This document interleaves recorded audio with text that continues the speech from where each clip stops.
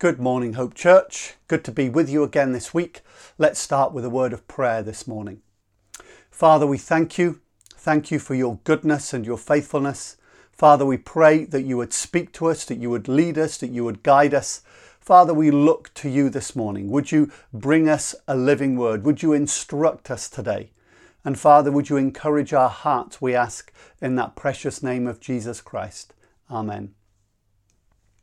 Last week, we started talking about living in the kingdom. And this week, I want to begin unpacking that a little bit. The reality is that we sadly often do not learn from our past. We often repeat the mistakes of earlier generations, and this means that we need to relearn what our forefathers have learned. We need to rediscover old truths.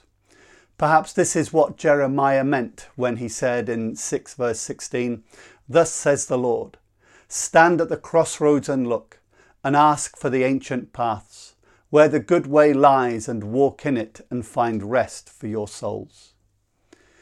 How do we discover the ancient paths? How do we relearn in our generation what previous generations have discovered? We need some sort of compass.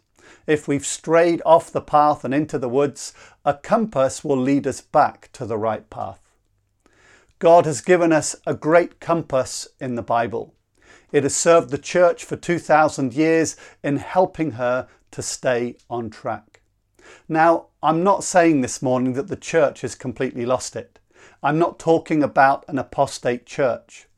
But I do believe that there are things that we need to rediscover. If COVID-19 has taught us one thing this year or this last year and a half, it's about reevaluating. All over the place, people have been reevaluating their lives. COVID has stopped the status quo and allowed time for thought. I believe this is also a great opportunity for the church. Perhaps we need to rediscover a few things. I know in conversation with believers that many have been asking re-evaluating type questions. There are, of course, places in the Bible where we are invited to re-evaluate. 2 Corinthians 13 verse 5 says, "Examine yourselves to see whether you are living in the faith. Test yourselves. Do you not realize that Jesus Christ is in you? Unless, indeed, you fail to meet the test." And this is a good thing to do. It's good to test our faith. But I also believe that there is a broader discovery that is needed. What kind of discovery? Well, the kind that asks, what are we about? The past year has swept all that we have been doing under the carpet. We have, as it were, a clean slate or a fresh sheet of paper. What are we going to write on it? And this will depend on what we believe the church to be. This will depend upon what we think the church is really about. Do we meet out of habit? Are we just following a tradition? Do we have a purpose beyond Sunday services? These are questions of purpose. What is our purpose? Some of this will require asking what we have achieved in the past. What is the fruit of our labour at Hope Church? Now, let's be honest, these questions make us uncomfortable. But if that discomfort leads us to something better, then maybe it is needed. It's often true that people need to be pushed out of their comfort zone to become more fruitful. Sometimes people don't adopt healthy lifestyles until a situation comes along that motivates them to do so. Now, we could ask a whole number of questions here. Some would be personal. What is my purpose at Hope Church? What am I getting out and what am I putting in to Hope Church? Some questions are corporate. What is Hope Church's purpose? Why has God placed us in Marsh Lane? I believe the corporate questions will answer the personal questions. If we answer the corporate questions, we will also receive an answer to those personal questions that we have. So why are we here?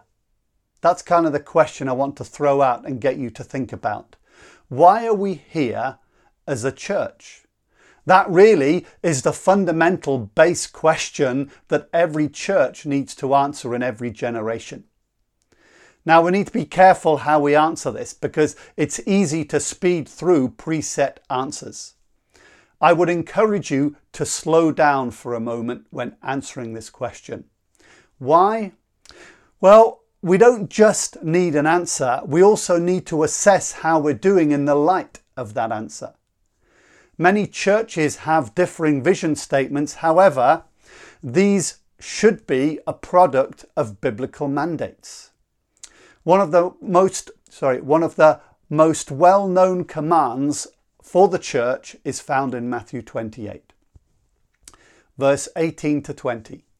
And Jesus came to them and said, "All authority in heaven and on earth has been given to me.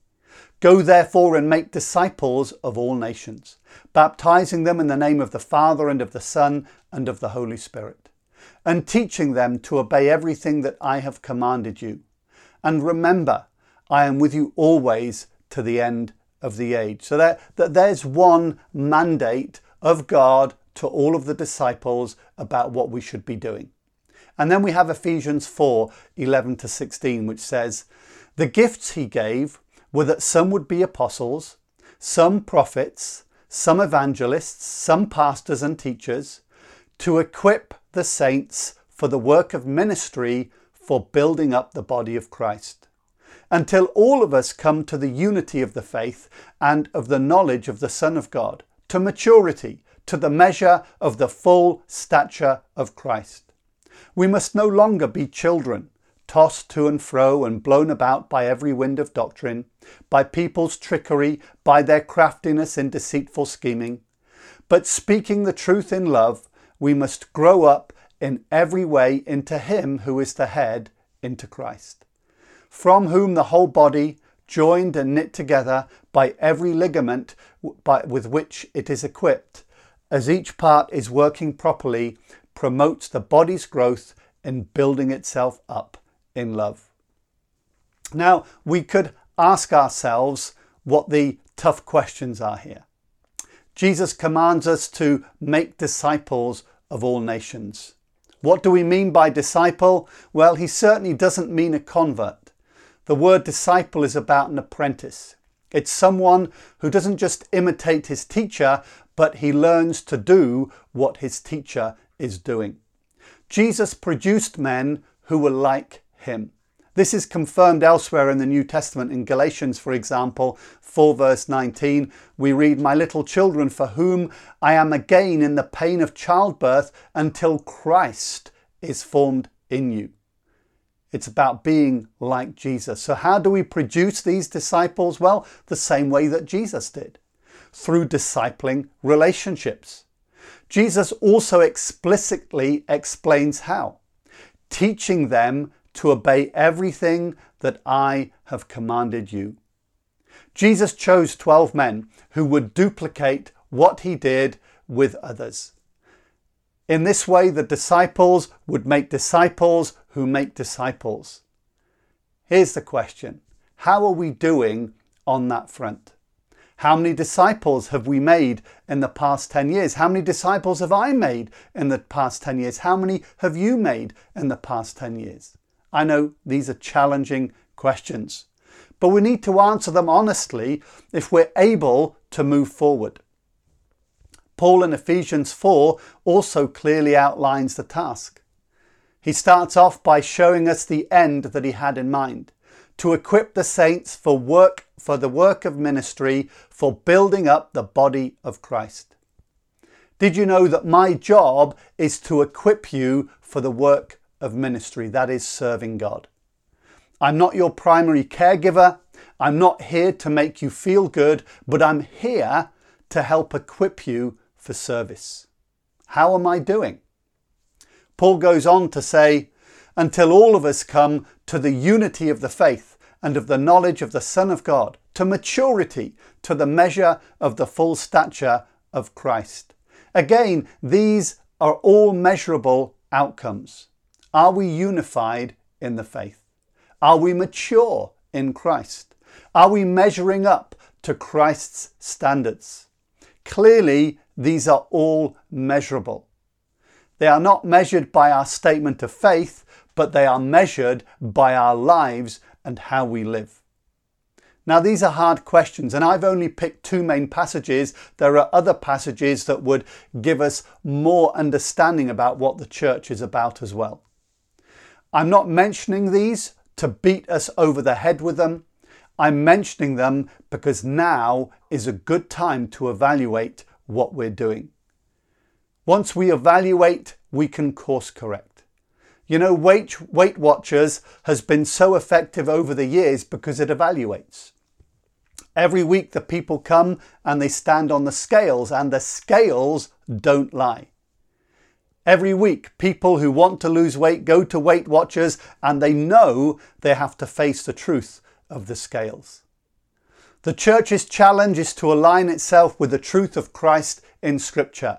The Bible, the Scriptures, these are our scales. Now, this is not a simple and quick evaluation. It is something that needs discussion. Where we are found lacking, we need to find out why and we need to address it. Where we are doing well, we can encourage one another and we can make a resolve to push on and look for more fruit. But we cannot do any of this without facing some of these questions. I also do not believe that these questions are to lead us into condemnation, because I don't believe that that is what they are designed for. It's not about beating ourselves with a stick. It's about saying, Lord, we want to be more fruitful. Lord, we want to receive the reward that you have promised in the end. And so I ask you this morning, are we bold enough to face these questions? Are we bold enough to push through? I believe the other side of this tough process leads to joy. It will lead to purpose and to fruitfulness, and it will lead to an increase of God's favour. How are we going to do this? Well, to be entirely honest, I'm not sure. We do need small groups so that everyone's voice can be heard. But we also need a corporate gathering where these things can be drawn together. One thing is evidently clear. It will need commitment. It will need effort, but it will lead to corporate and personal fulfillment. There is a place here for each one of us, and there is a task that God has for each one of us to fulfill. Just as there is fruit that God wants each one of us to reap. I want to encourage you, feel free to chat to me about this. Feel free to just share what you believe God is saying to you over this time.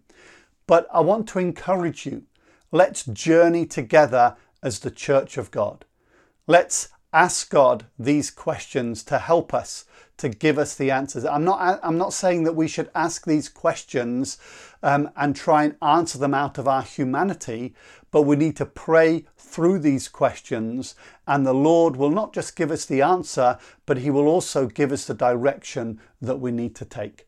I believe for Hope Church that the best years are still ahead of us, but I do believe that in these days he is calling us to go back to some foundations and to ask ourselves some questions and to rediscover some things that the church has lost over the years that will help us to be more effective, more fruitful, and leading people to Christ.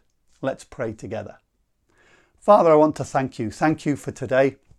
Thank you because you love us. Lord, I want to thank you that you help us in following you. I thank you that you equip us and that you prepare us.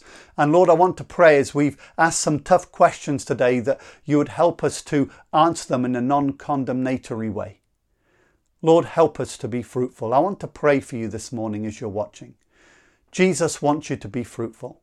Jesus has placed you at Hope Church because he knows that you have gifts that are needed. And Father, I want to pray today. I want to pray that Hope Church would be more and more fruitful as the years go on. Help each one to discover their calling in ministry. And Lord, I pray that you would give us great joy as we follow you in the precious name of Jesus. Amen. God bless you. Have a really great day.